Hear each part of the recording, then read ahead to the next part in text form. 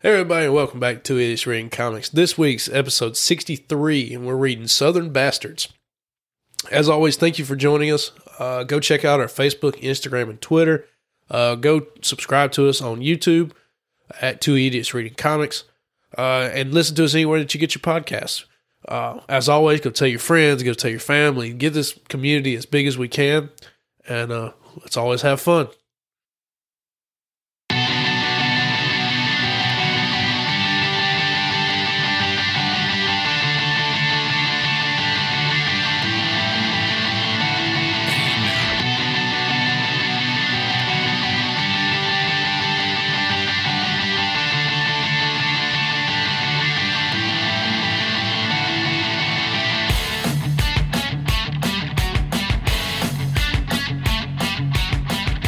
And welcome to the best damn book club on the internet. My name's Ryan Talmadge. That's Davis Crocker.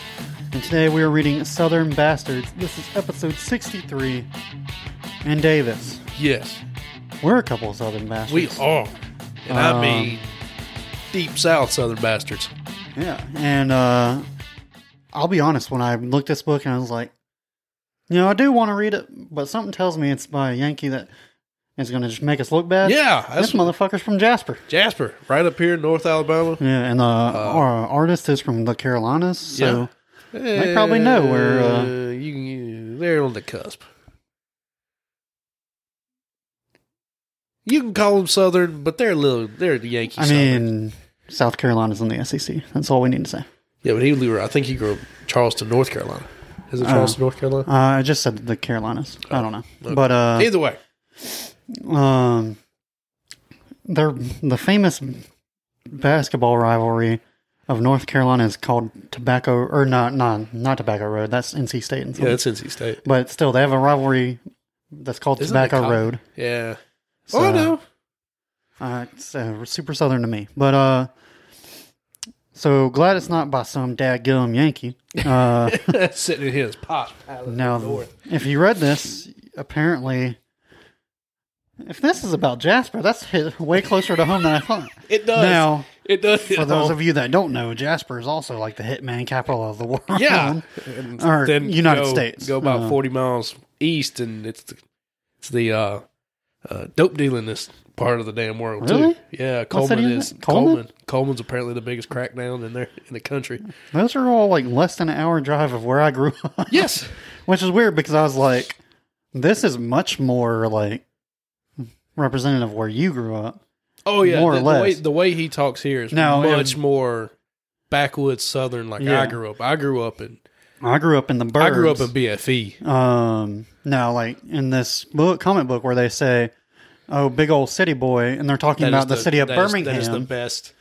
That hit They're talking about the city of Birmingham, and I was like, I grew up 15 minutes outside of Birmingham. 15 minutes outside of Birmingham in the suburbs, and let's be honest, it's not a big city. Like Atlanta's right 2 hours away. 2.5 hour drive. So, but when you are from the bumfuck middle of nowhere, BFE, and your freshman year, you did call us all city boys, and we're like, yeah, let's not act like this is some big city. Like I called him a city boy, and then some of our best buddies grew up just outside Atlanta, and I'm sitting there going, oh wow, we definitely grew up very differently. Yes, you did. Your family didn't get Wi-Fi until like your junior year of college. Yeah, we had dial up until like 8th grade. Then we just cut internet off, and then they never got service again until whenever. Yeah. Cell service doesn't work out there half the time. Yeah. When you put it this way, when you turn the lights off, you see every star at night. Oh Lord, Jesus, that's cool as fuck though. Oh, I'm jealous. It's absolutely amazing. But that's how jealous BFE I am. Or I was. So I still can't. It was weird when you did it back in college. I'm like, Birmingham, big city. Birmingham's big, yeah. It's like so big it doesn't even have a major sports team. When you grow up in a town where I grew up, the population was 100 people. To drive 30 miles to my school, where the population of that city, 20,000? Yeah. Maybe.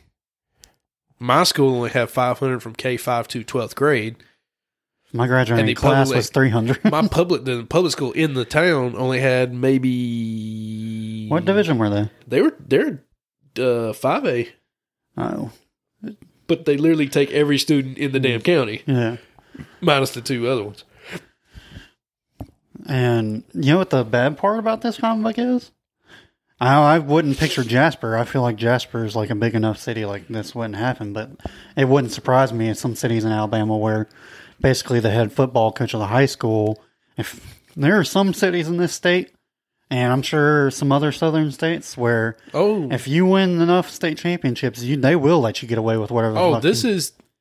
No, my city was not anywhere near this. It was not crazy like this, but I definitely know some sheriffs and growing up and some coaches that were hot shit like this, that acted like hot shit like this. I mean, it was... And I definitely know some... reading this, like parts of this is go, oh God, man. I mean... The closest thing my towns would get to this is like, if you're good enough at football, they let you get away with some shit. No, I've known some counties and some schools down south, South Alabama that pretty close. Nothing at this extreme level, but you roll up into the store and you get the first seat. You get the first desk. You get this. You get. They've got your spot saved. Oh, your spot, yeah. And I mean, you're basically king of that little local town. Yeah. And that part definitely hit home. Yeah, for sure. And it's for early fans back when we did 100 Bullets, and we felt like the dialogue was a little over the top. It seemed like they watched too much Wire stuff. Some people may have thought the same thing about this, but I read I was reading it. Like I read that better than I do like novels and shit like that. I understood everything. I can't come up with an exact line, but I was reading because it doesn't stick out to you. Yeah, I know, because I was reading it, and all of a sudden I was like, "Man, this is the town hick." Let me go back and look, and sure enough, it's like everything was misspelled. I'm like, I just read that like it was normal English. Yeah, it's like that hit home. I need you to go ahead and credit these people because I do have a bone to pick with the writer in that motherfucker. Jason Aaron. Writer Jason Aaron. Art and color Jason Latour. Letters Jared K. Fletcher. Color artist issues 1 and 2 Rico Renzi. Editor Sebastian Gerner. Yeah, and that's it. Gerner, Girner. Now, for those of you watching the YouTube, I'll go ahead and move the mic so you can see my shirt. I'm clearly a giant Auburn fan. Oh, man, I should have worn my shirt. Yeah, he's a Bama fan. To the day I die. Fuck that shit. Now, I read the little opening thing because I was like, maybe he'll mention like why he wanted to make it about the South and stuff like that. And I saw that Jason Aaron is a big Alabama fan. Had Bear Bunt and then on the stick. And then he makes the town crackhead / owes everybody money an Auburn fan and puts him in a Cam Newton jersey. Yep. Fuck you, Jason Aaron. And he's the first one to die. How poetic. Fuck you, Jason Aaron. Bitch. You know how easy it is to plug. Nice little jab at your in-state rival. Fuck that motherfucker. All that being said, this is actually a pretty good book. It is. It's it has like very strong Gran Turismo, the Clint Eastwood movie. Yes. Has a lot of vibes like that. Where the Clint Eastwood, the town changes around him, but he doesn't like the way it's changing. So now he's either got to just accept it or step up do something about it. It'd probably get his ass kicked in the meantime. Now, the way this ends, shit, I don't know. Where the fuck are they going after this? I mean, I guess the daughter could come to whatever county. I forgot about the daughter. Yeah. Because she's over... She's in the military. When he leaves, he goes to Vietnam in 1972. Yeah. And so I guess it's probably early 2000s. Mm. And he got wrecked by the coach. Yeah. And his daughter's over in Afghanistan, I guess. She's in the desert in the Middle East. And he's making these phone calls the entire book. And maybe it's just the trope of like the old man, like these type of movies. I assumed he was talking to like, a wife that left him or something like that. My first thing is I thought it was the first one didn't understand what was happening. Yeah. Once he got into it and started telling some of his backstory about his father, I figured it was a child. I thought it was going to be a son. But to have it being a daughter, it works just as well. Well, when they kept talking about, like, just call me back whenever you get this, like, and, like, he never kept getting calls back, and I was like... I thought he was estranged from her. Like, yeah. talking about he left her and all this. Yeah. And then when she calls him back, she kind of... It's like, hey, she Dad. hadn't listened to them all yet. Yeah, but she knew to immediately call. But it's because she was out, like, doing military shit. So I would imagine... I don't guess she's estranged. I mean, there's probably some estrangement in there, but... No, I mean, I think after what he went through with his dad, he probably did a pretty good job with his daughter. They're very vague. But she was, like... I think the whole thing was, like, she was out... like on duty and wasn't around the phone. Right. And then when she finally called him back, she's like, I haven't listened to all the voicemails yet, but hope everything's going well. Yeah. And so I don't know. I guess she's going to come back and...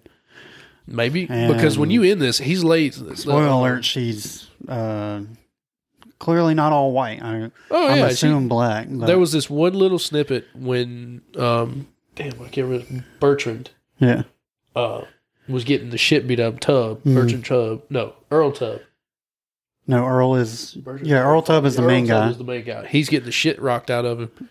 And you cut from this bloody scene where he's getting the shit rocked to these flashbacks. And one flashback is a very beautiful black woman with, I guess, a bra on in his hand, and a white hand is slowly... I mean, I didn't look... I remember what page you're talking about. I didn't, like, go through each one. I was like... Well, I couldn't read the screen on the Comixology, so I had to do the zoom in. I feel you. But again, the way it looked, it didn't look like any rape or anything. Yeah. It looked consensual.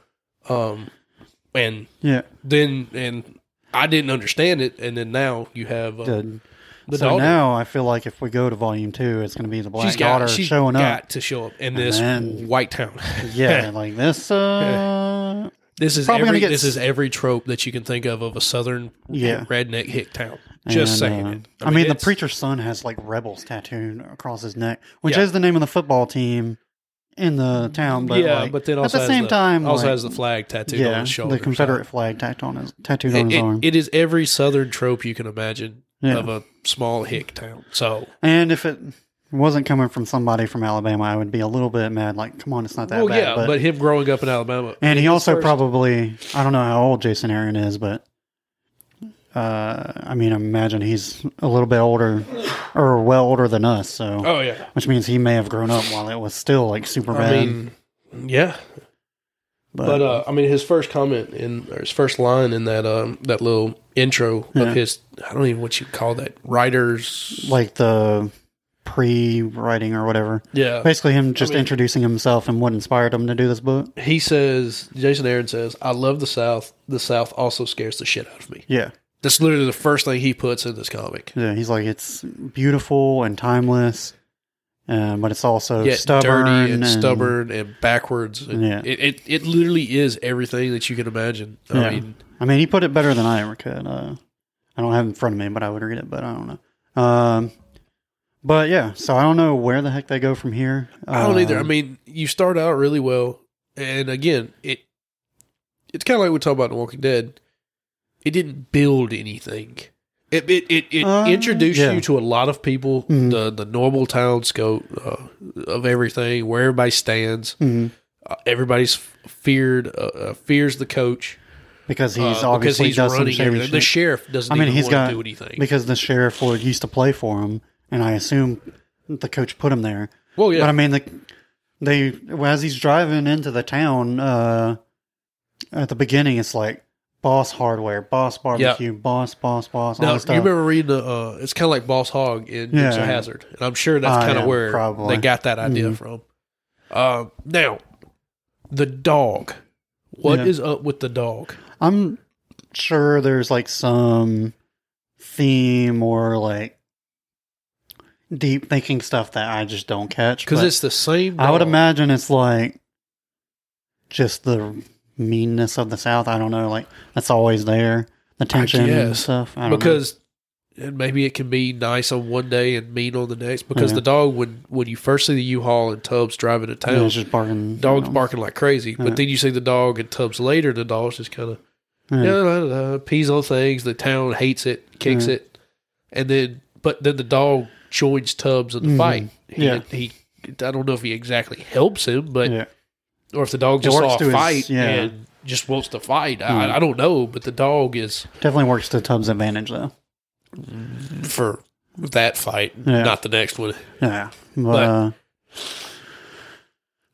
yeah, it's definitely good. I don't know where it's going. You could also like just leave off that part where the daughter is calling him back at the very end, and it could easily just be a like 5-issue one shot. I don't know. I mean, it was cool, and the whole Southern aspect of it would make me want to go pick up second volume. Yeah. But then again, it's not free on Comixology, so and it's $12, $11. And it's kind of one of them things. It's like there's a lot of stuff I'll read before it. Yeah, but if you're looking for something that isn't, if you're like, because this definitely has like modern Western vibes. Oh yeah. So if you're looking for something like Gran Turismo. I never saw No Country for Old Men, but definitely I assume, something like that. You've got the kid that left home to go serve his country, that never wanted to come home because of his father. Exactly. He's in it. He's at least in his. He left at 18 to go to Vietnam in the 70s, and this has got to be early thousands, mid thousands. I think they said he's like in his like early 60s. I think. Oh shit! So we'd be kind of more 50. now. Yeah. I don't know. And comes home, doesn't care about the town. It's the 40th. Wants to get out as soon as reunion. possible. So 0. So it's like 2002. Yeah, somewhere in there. And he doesn't want to deal with his classmates, nothing. He just wants to get in, get out, and then all of a sudden, this awfulness happens. Yeah. And now he's like, damn. His father was the sheriff. His father stood up for everybody. And kept the town decent. He's kind of corrupt and backwards on himself. And now he's going to try to take that mantle. Well, if he's still alive at the end of the comic. Yeah, I don't know. I mean, we literally leave him in the street with the new stick he has, and he's got a dent in the side of his head. Yeah. I mean, they literally drew a dent in the side of his head. The fucking coach basically murders him in broad daylight. But who's going to stop him? Who's going to go? No, right. He runs the fucking town. And the government's not, and the state isn't going to come in and deal with this small little shit town. No. I forgot the point I was trying to make, but I mean, like you said, I don't know if I'll go to volume 2, but if that's like, if you're looking for something other than like a typical superhero book, I would definitely recommend this. It was cool. I'm glad we read it. Oh yeah. And very interesting. It's just, again, it's like, what next? Where is it going to go? And you didn't quite grab me. No. I tell you one point where the moment I knew where this motherfucker knew what he was talking about being from the South is when they go in, you finally meet the coach and he's in there watching game film. And he's like, fuck, these motherfuckers running the no huddle.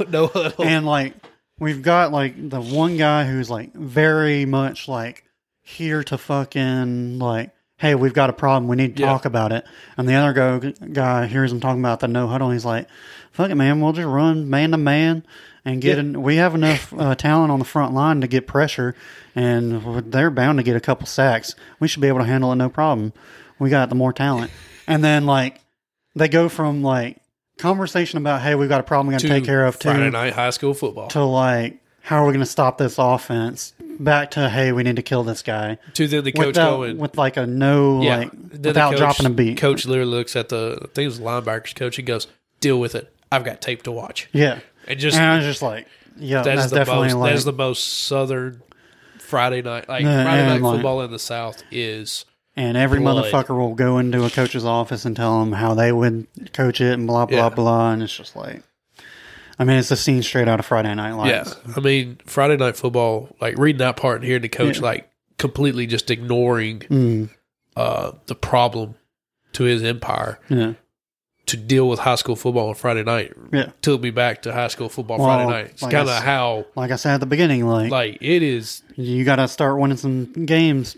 That was the thing my coach... If you stop winning games, people quit looking the way. Down, yeah. People quit looking the way. That was the thing my coach used to tell us was there's only two other things in life that's the same as a Friday night football game. And it's when you get married and when your kids are born.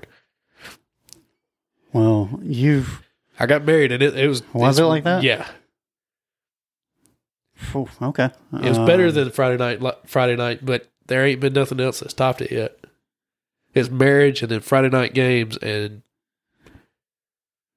Well, I guess I'll just always enjoy my Friday nights then. But I mean, it's definitely we make fun. People make fun of the kids that hang around school, like hang around high school and stay in their hometowns. But when Friday night football is all you had, it's hard to leave when that's your life, your blood. I mean, I guess that's what he's roped these guys into. Yeah. And I mean, I guess he uses the damn players on his team to go inflict justice. Yeah. Oh.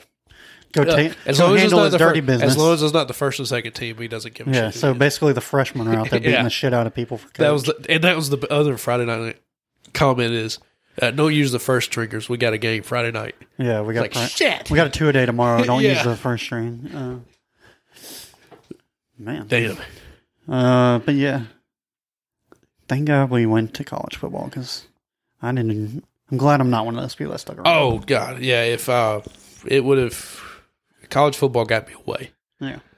Imagine if little old Davis from Pineapple, Alabama, Davis Crocker didn't make it to the big city of Birmingham, Alabama. A city you can drive through in 15 or less than 15 minutes. Yeah. But that about does it. I think we're on time. Next week is Manifest Destiny Volume 3. Yeah. Started making a little progress, teasing some stuff, Davis. Okay, yeah. Now started. We got some talking to do this week. Next week. Yeah, but until then, hope y'all have a good week, and we'll see y'all next Tuesday. Bye. Bye.